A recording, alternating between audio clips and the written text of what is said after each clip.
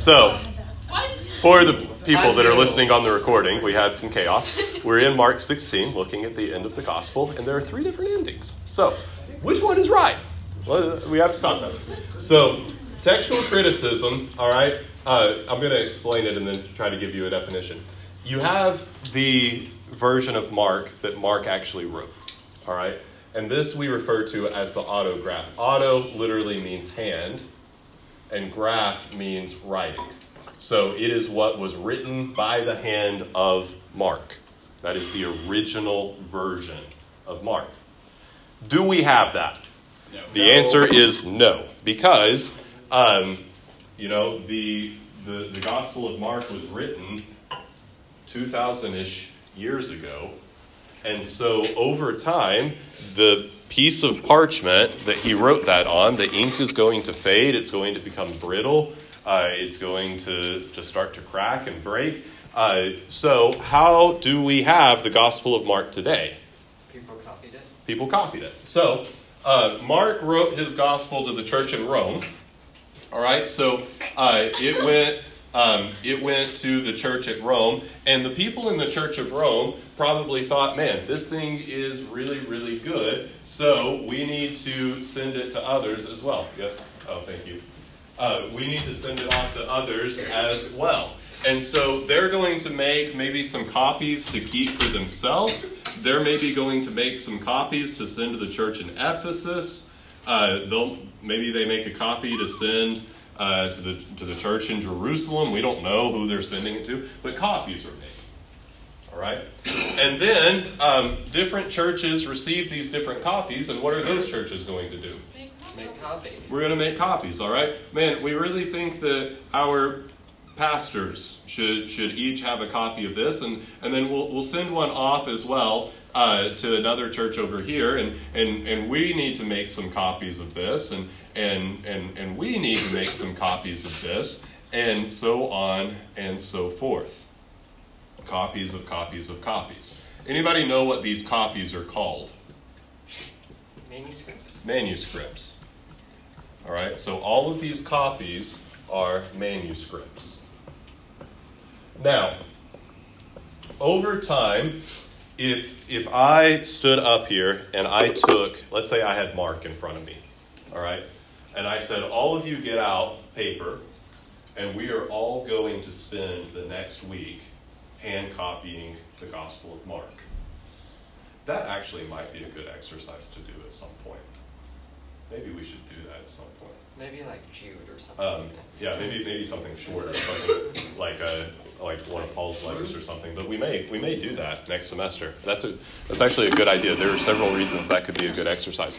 So let's say that you guys don't have the way that these manuscripts would be made is, all right, here we are. I've got this manuscript in front of me, and I've got 3 copiers. I'm going to take it, and I'm going to read it, and Lily, Jackson, and Sophia are going to copy it as I read it to them. What is going to happen along the way, potentially?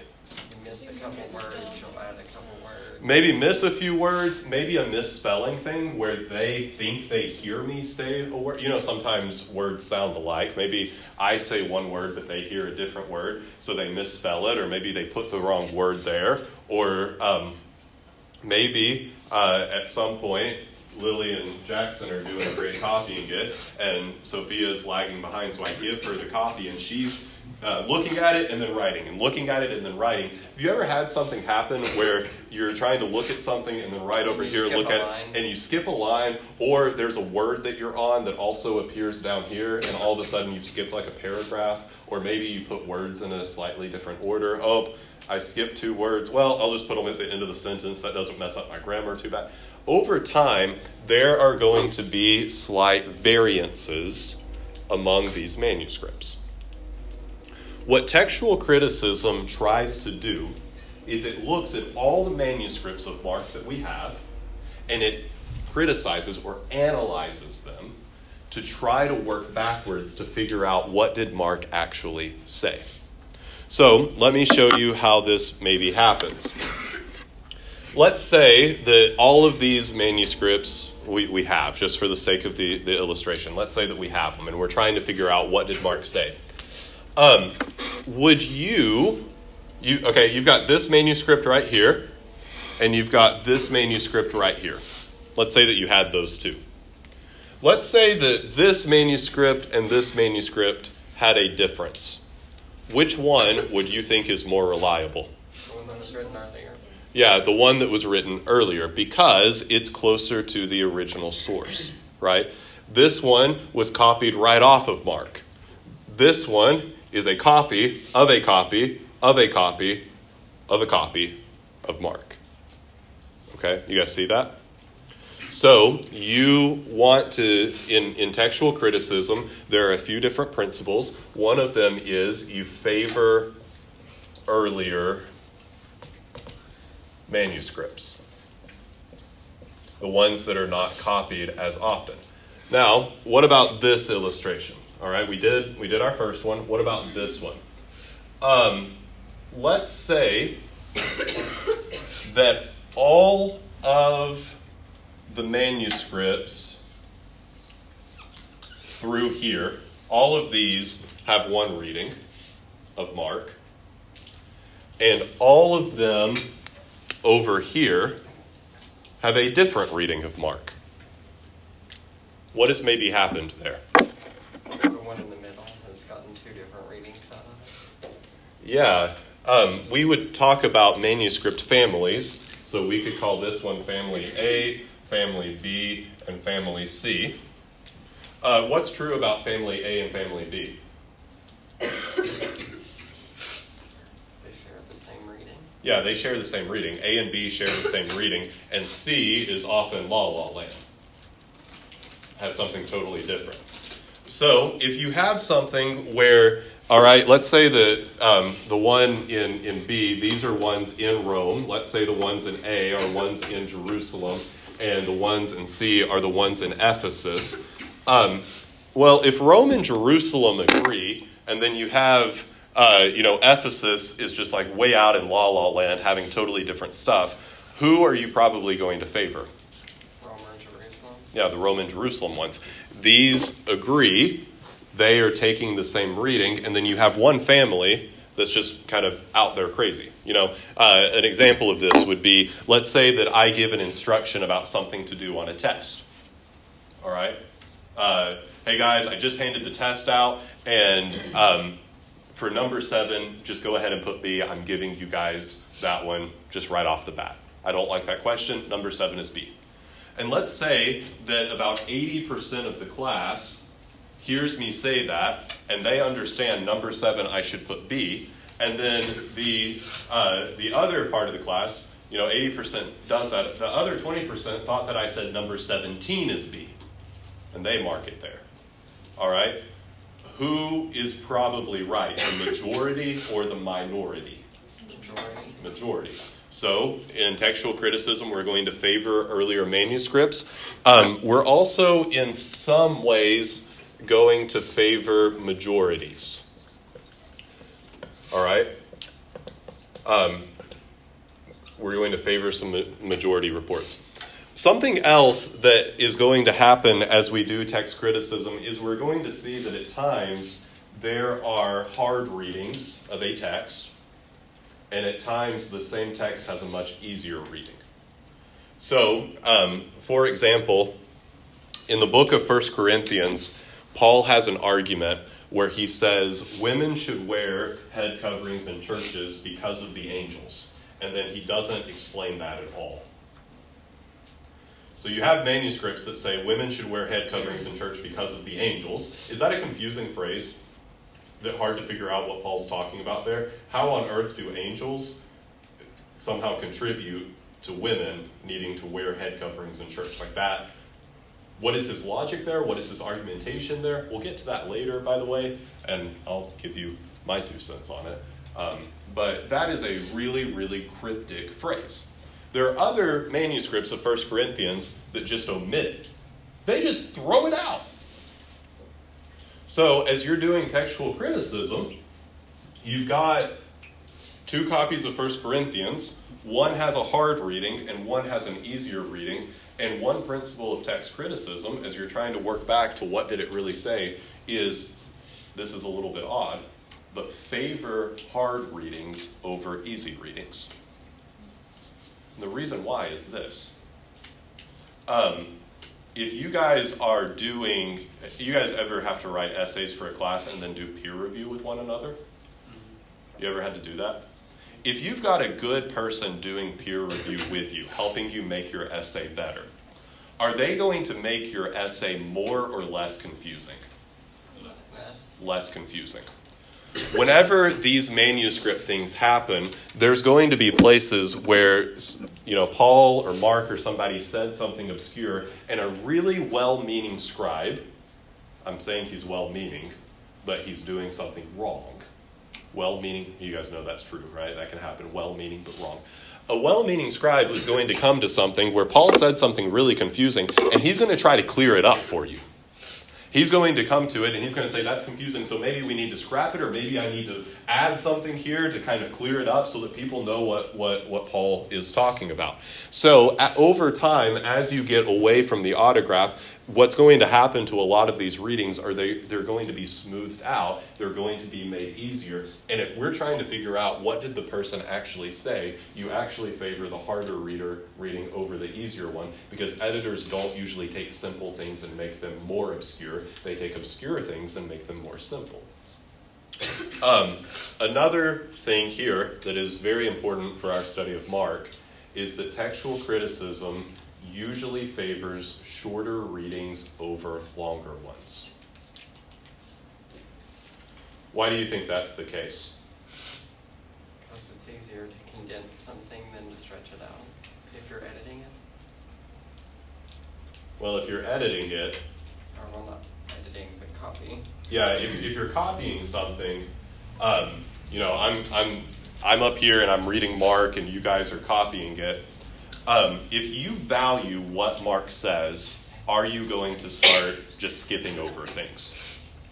If you value what Mark says, then anything that I'm reading up here, you're going to want to copy down, right? You're going to want to preserve as best as you can what Mark already says.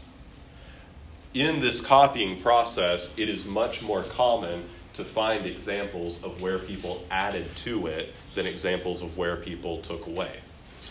The places where they take away are the confusing things like head coverings for the angels. That happens very few and far between. Usually what happens is that there is an expansion rather than a condension. So usually in textual criticism, we favor short readings over longer ones.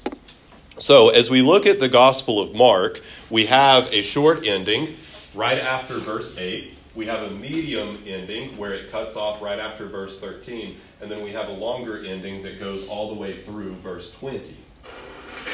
And so what you can know about this is that your Bible goes out and just goes ahead and tells you that what type of manuscripts usually are missing verses 9 through 20.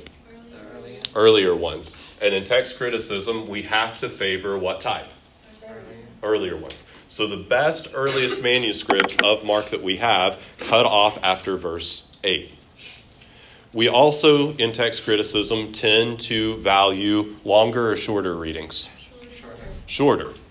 So what has probably happened here at the end of Mark 8 is that there was some really well-meaning scribe that said, wow, that is a really weird way to end a gospel. Like, it just ends with them not telling anything about the resurrection, but Matthew and Luke and John all talk about how they go back and tell the disciples, and Mark is just like not having any of that information, and if someone just reads Mark, they might be really confused. So, over time, verses 9 through 13 get added. Over time, verses 14 through 20 get added to kind of give a smoother, easier ending to the gospel. And it's probably not the one that Mark originally wrote. So there's another place where we get the double brackets. Look over at John 8.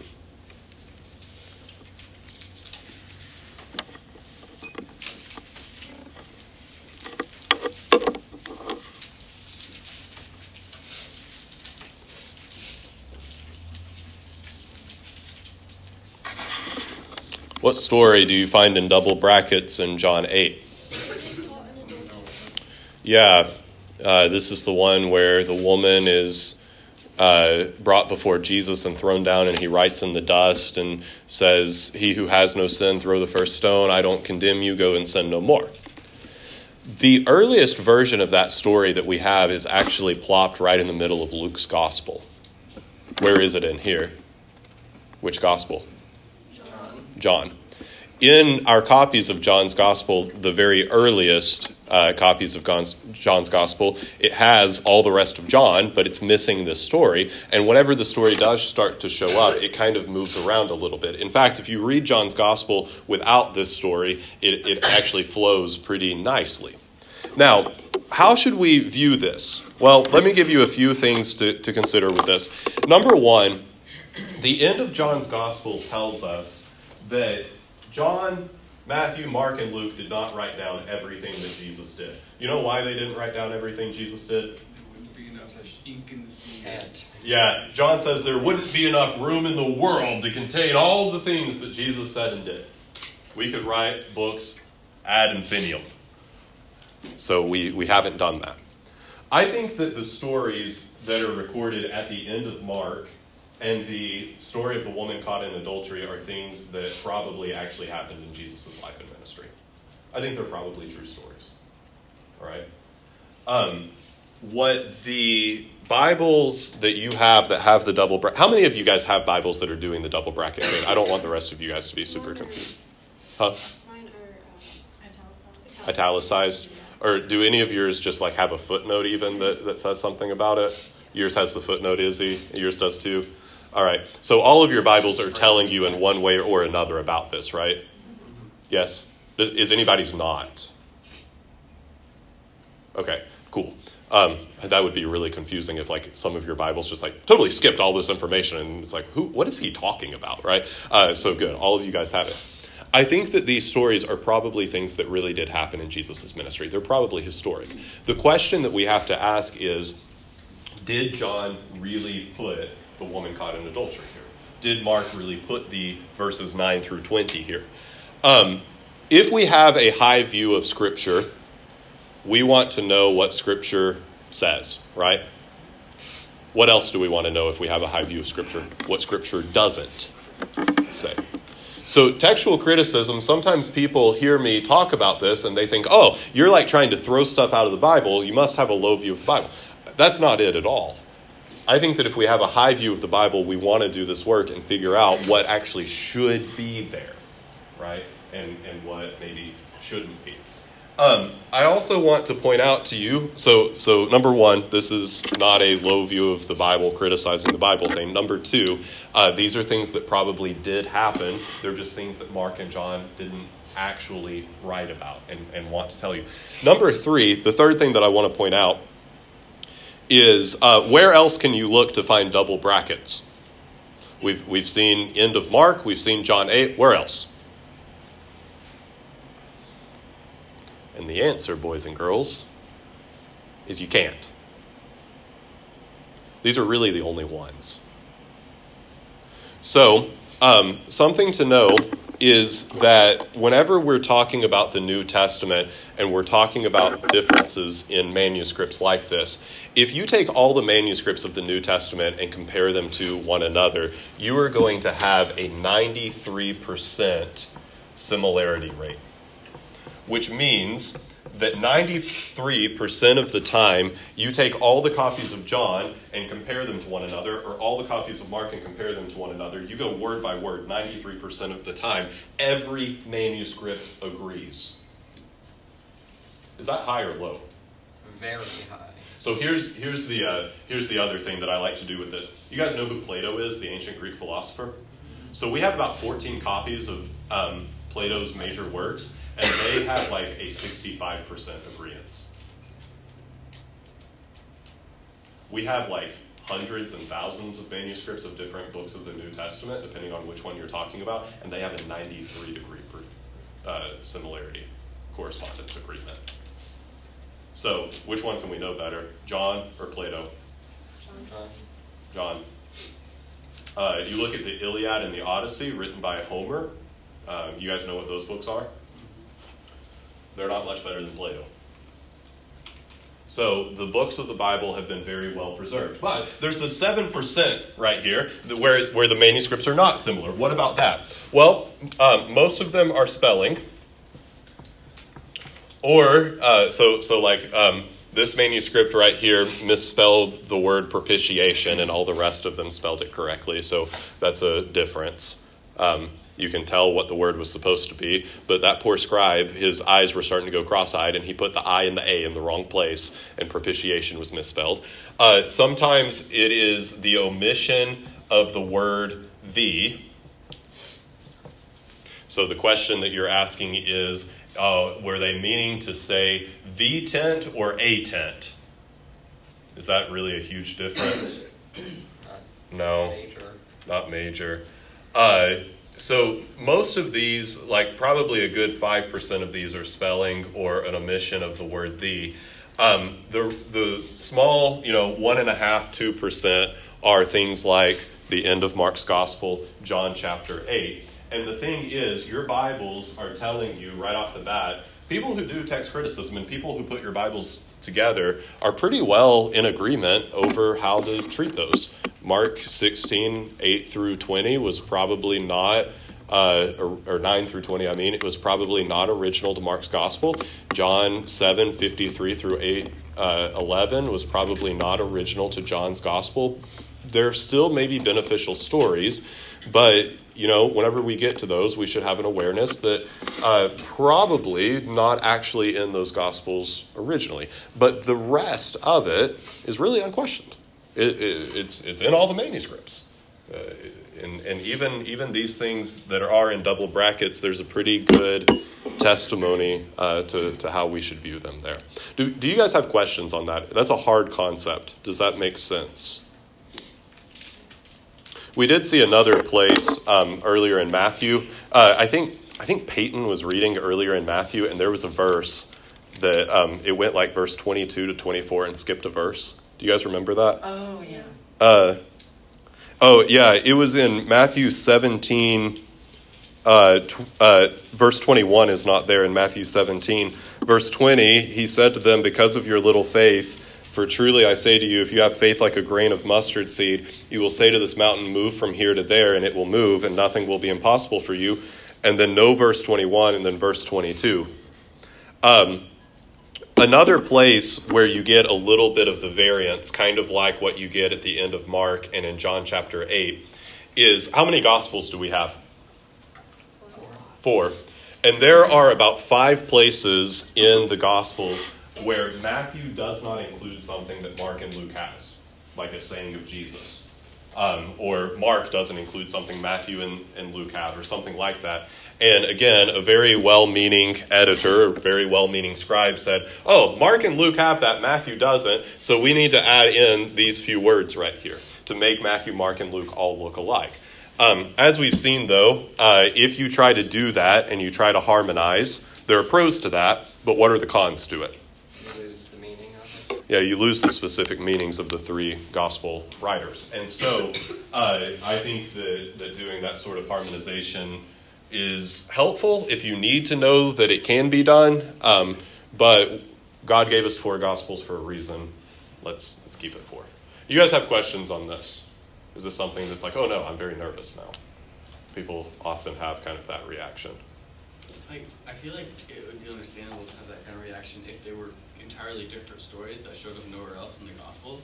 But for the John thing, that section, that little story, is also in Luke, right?